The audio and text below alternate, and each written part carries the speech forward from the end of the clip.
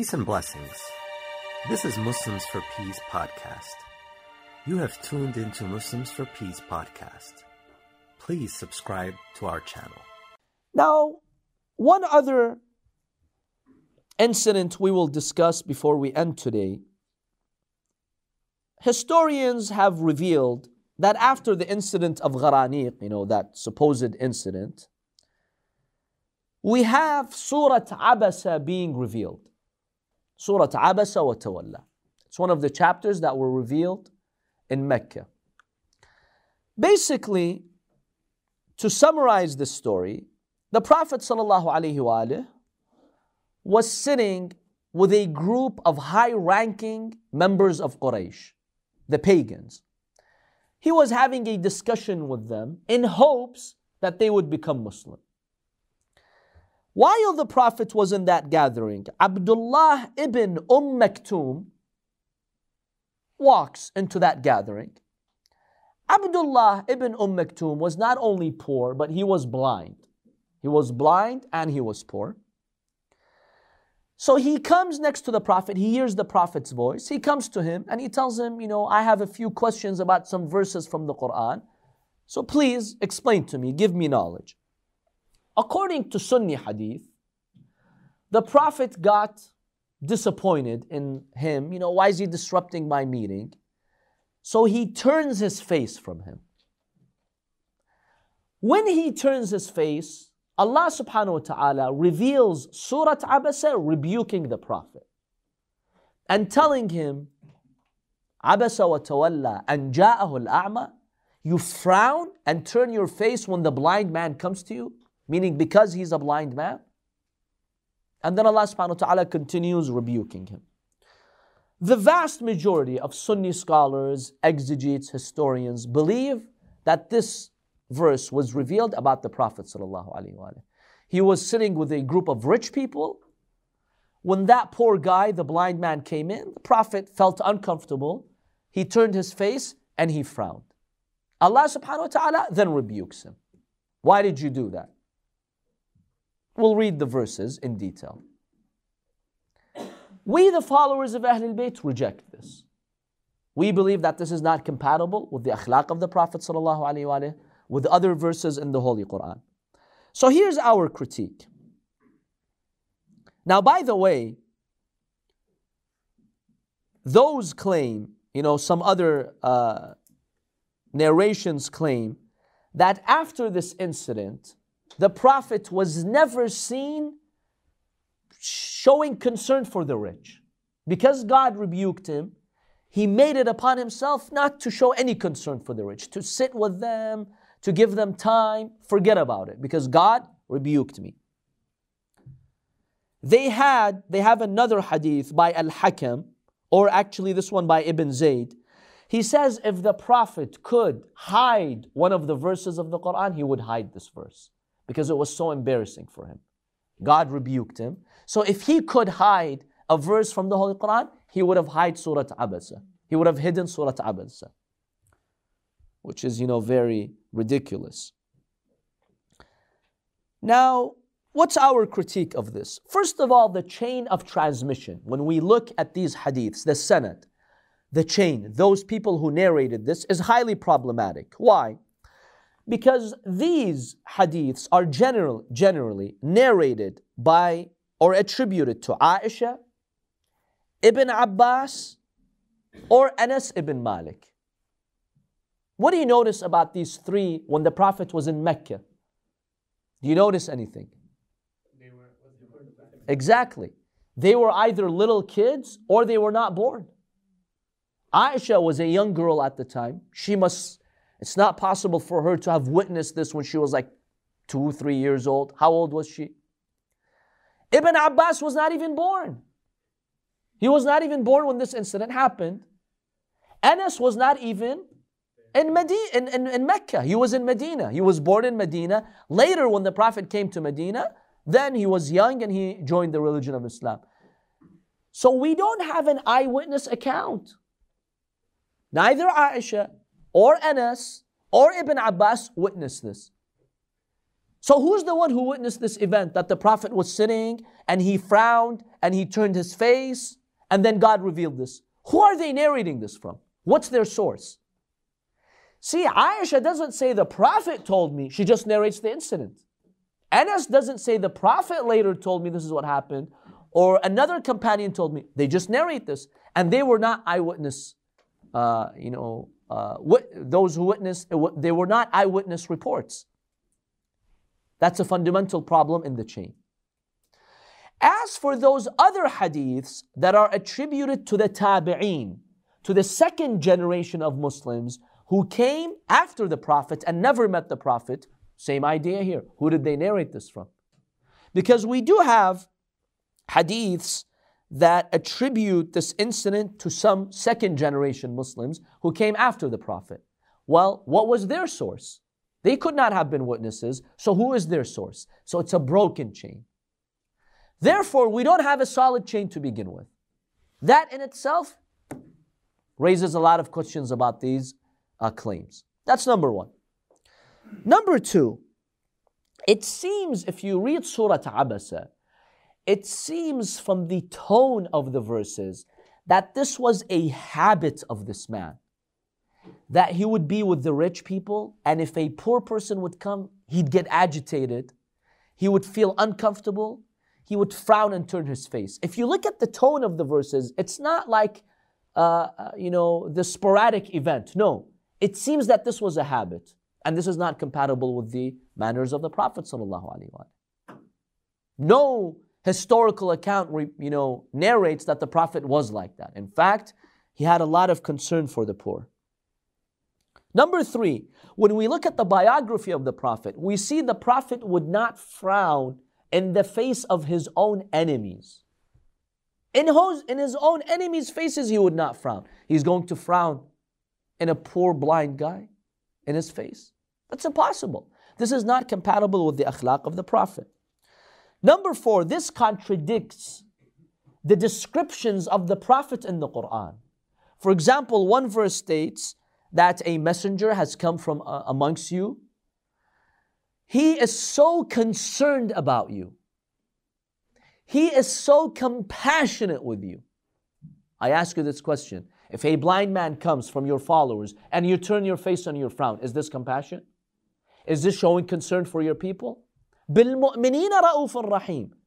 He was the most kind and compassionate with the believers, with his own followers. So how is this possible? Another verse, وَإِنَّكَ لَعَلَىٰ خُلُقٍ عَظِيمٍ. Allah describes the Prophet of having utmost high character. Is this compatible with the character of the Prophet? Impossible.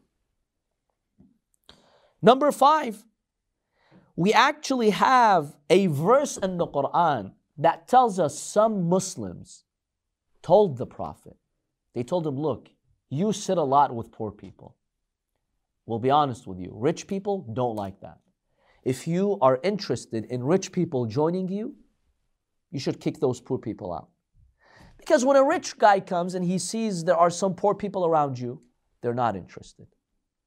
Allah subhanahu wa ta'ala reveals a verse condemning what those Muslims said, and He says to the Prophet, no, don't listen to them.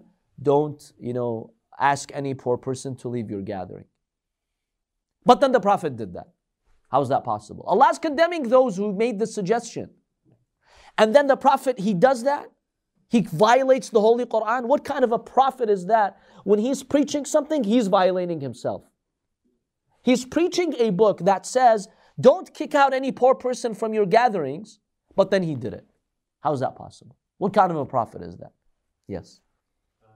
Obviously, the whole Quran is in the heart of the Prophet. But chronologically, this verse that you just mentioned, was this before or after Abasa? This incident of... No, the verse that you just mentioned about... not Khulqul Azim, where the Muslims are rebuked. And Allah says, don't listen to them about not sitting with the poor. This, according to historians, this might be before that verse. Before Abasa wa Tawalla, yes. So Allah subhanahu wa ta'ala, before Abasa wa Tawalla, is commanding the Prophet not to keep away any poor people from your gathering. Then a while after, he does it. That's impossible. He would not violate that. So yes, this came before it. Number 6, when you continue the surah, Allah subhanahu wa ta'ala states, Abasa wa tawalla. First of all, Allah doesn't say who. He turned his face, he frowned. Then God is saying to that person who frowned, وَمَا يُدْرِيكَ لَعَلَّهُ يَزَّكَّى. Right? And then in another verse, Allah subhanahu wa ta'ala states, وَمَا عَلَيْكَ أَلَّا يَزَّكَّى. That rich person whom you were so concerned about, well, it's none of your business whether he's guided or not. Let me ask this question. What's the business of prophets? To do what? Guide people. How can God tell a prophet, don't guide them? Because the word tazkiyah means to purify people and to guide them. In fact, in Surah Al-Jum'ah, in the second verse, what do we recite? هو الذي بعث في الأميين رسولا منهم. He is the one who sent them a messenger from amongst themselves to do what? يتلو عليهم آياته. Number 1, what does a prophet do? To recite the verses of God. Number 2, ويزكيهم. Purify and guide them. The Quran is very clear that one of the responsibilities of the prophet is to guide and purify people. But Abasa says, it's none of your business to purify and guide people. That's a contradiction. What's going on here? I thought prophets are supposed to guide and purify people. But Abasa is addressing that person who frowned. Allah's telling him, it's none of your business. وَمَا عَلَيْكَ أَلَّا يَتْزَكَّى. It's not your business whether he is guided or not, whether he's purified or not. Well, that's the biggest business of prophets, to guide people and to purify them, to try with them. So obviously that's not a command to the prophet. We know God is not speaking to his messenger because Allah tells us that his messenger is supposed to do tazakki of people. But then here Allah says, وَمَا عَلَيْكَ أَلَّا يَتْزَكَّى. It's not your business to do tazkiyah. So who's that person? According to our hadiths, from Al-Imam As-Sadiq alayhi salam, he says this verse was revealed about a man from Bani Umayyah. A man from Bani Umayyah. He was desperate for those rich elites to become Muslim. So when this blind man came, he frowned, and Allah subhanahu wa ta'ala revealed these verses to rebuke him. To rebuke that person from Bani Umayyah. And Allah subhanahu wa ta'ala is not mentioning who he is, right? So Allah is not saying it's the Prophet or someone else. The Imam alayhi salam says Allah is talking about that person. Now who is that person? There are a number of theories, right? The Imam doesn't mention exactly who he is, probably for taqiyya purposes. But according to clues that we have from historical accounts, it probably was Uthman. Because he's from the Bani Umayyah, and there are indications that he's the one who did that. Now what you find very strange over here, which is just mind-boggling, if you ever have a discussion with our brothers from other schools of thought, the minute you say it's Uthman, they get defensive and they get agitated and angry and they start attacking us. But it's okay if it's the Prophet. Subhanallah. The Prophet, who's the greatest messenger of God. They accept for him what they don't accept for their caliphs. That's tragic. That's very tragic. How do you accept it for the Prophet? Why do you get defensive? If it's bad for the Prophet, if it's bad for Uthman, it's worse for the Prophet. Why do you get defensive? If it's a good thing, then why do you get defensive? Say, no, this is a good thing, the Prophet. It could apply to the Prophet, it could apply to Uthman. In fact, let me ask you this. If there's something in the Quran, regardless of what it is, if there's something in the Quran that applies to your Prophet, and someone tries to apply it to you, would you be happy or sad? I would fly in the 7 heavens. If there's something in the Quran about the Prophet, I don't care what it is. I don't care if that's the greatest creation of God and something is applicable to him, and then you come and say, you know what, this is applicable to me or my father or my leader. I would be happy. I would fly. I would tell you, look, I don't care what the tafsir is. If it's applicable to the Prophet and it's applicable to me, I'm very happy. But you see that when you say it's Uthman, they get defensive. Why? Which reveals that in their hearts they know this is bad. This is an attack on whoever this person is. And it's an attack on the Prophet, and they accept it for the Prophet. And that's tragic. So we in the school of Ahlul Bayt, we believe this is not about the Prophet ﷺ. It's another person from Bani Umayyah. Whoever it is, God knows. It's someone from Bani Umayyah who did this, and Allah is rebuking him. And Allah subhanahu wa ta'ala is rebuking him in Surah Abasa. Yes, in between the verses, Allah does speak to the Prophet. You know, He does address the Prophet, but He's talking about another person. And by the way, if Allah wanted to make it clear that this is the Prophet, why would God say, He frowned, and make it ambiguous like that? He would have just said, you frowned. Because God touched the Prophet in the Quran. Abasta wa tawallayt, He would have told him. Why Abasa wa tawalla? And then God switches to the second person. Because God starts with the third person, He frowned. Then God talks in the second person to the Prophet. Well, why do you do that? If it was the Prophet, keep it all in the second person and just talk to him. Which tells you that the subject is changed. When you're talking in the third person, you know, if you're talking to someone, you said, he is the one who committed the crime. And then you talk, oh, and this and that. Well, obviously you're talking about two subjects now. Because if I'm talking to you, I should keep it in the same person, right? Second person. So in any case, in the school of Ahlul Bayt, we completely reject that this was revealed about the Prophet. The Prophet is higher than doing something like that. And it's unfortunate that many have attacked the Prophet ﷺ. They don't accept this for their caliphs, but they accept it for the Prophet ﷺ. Just like we saw with the satanic verses. When it comes to their leaders, no, Satan falls on his head if he sees them, but he will insert words into the Prophet's mouth.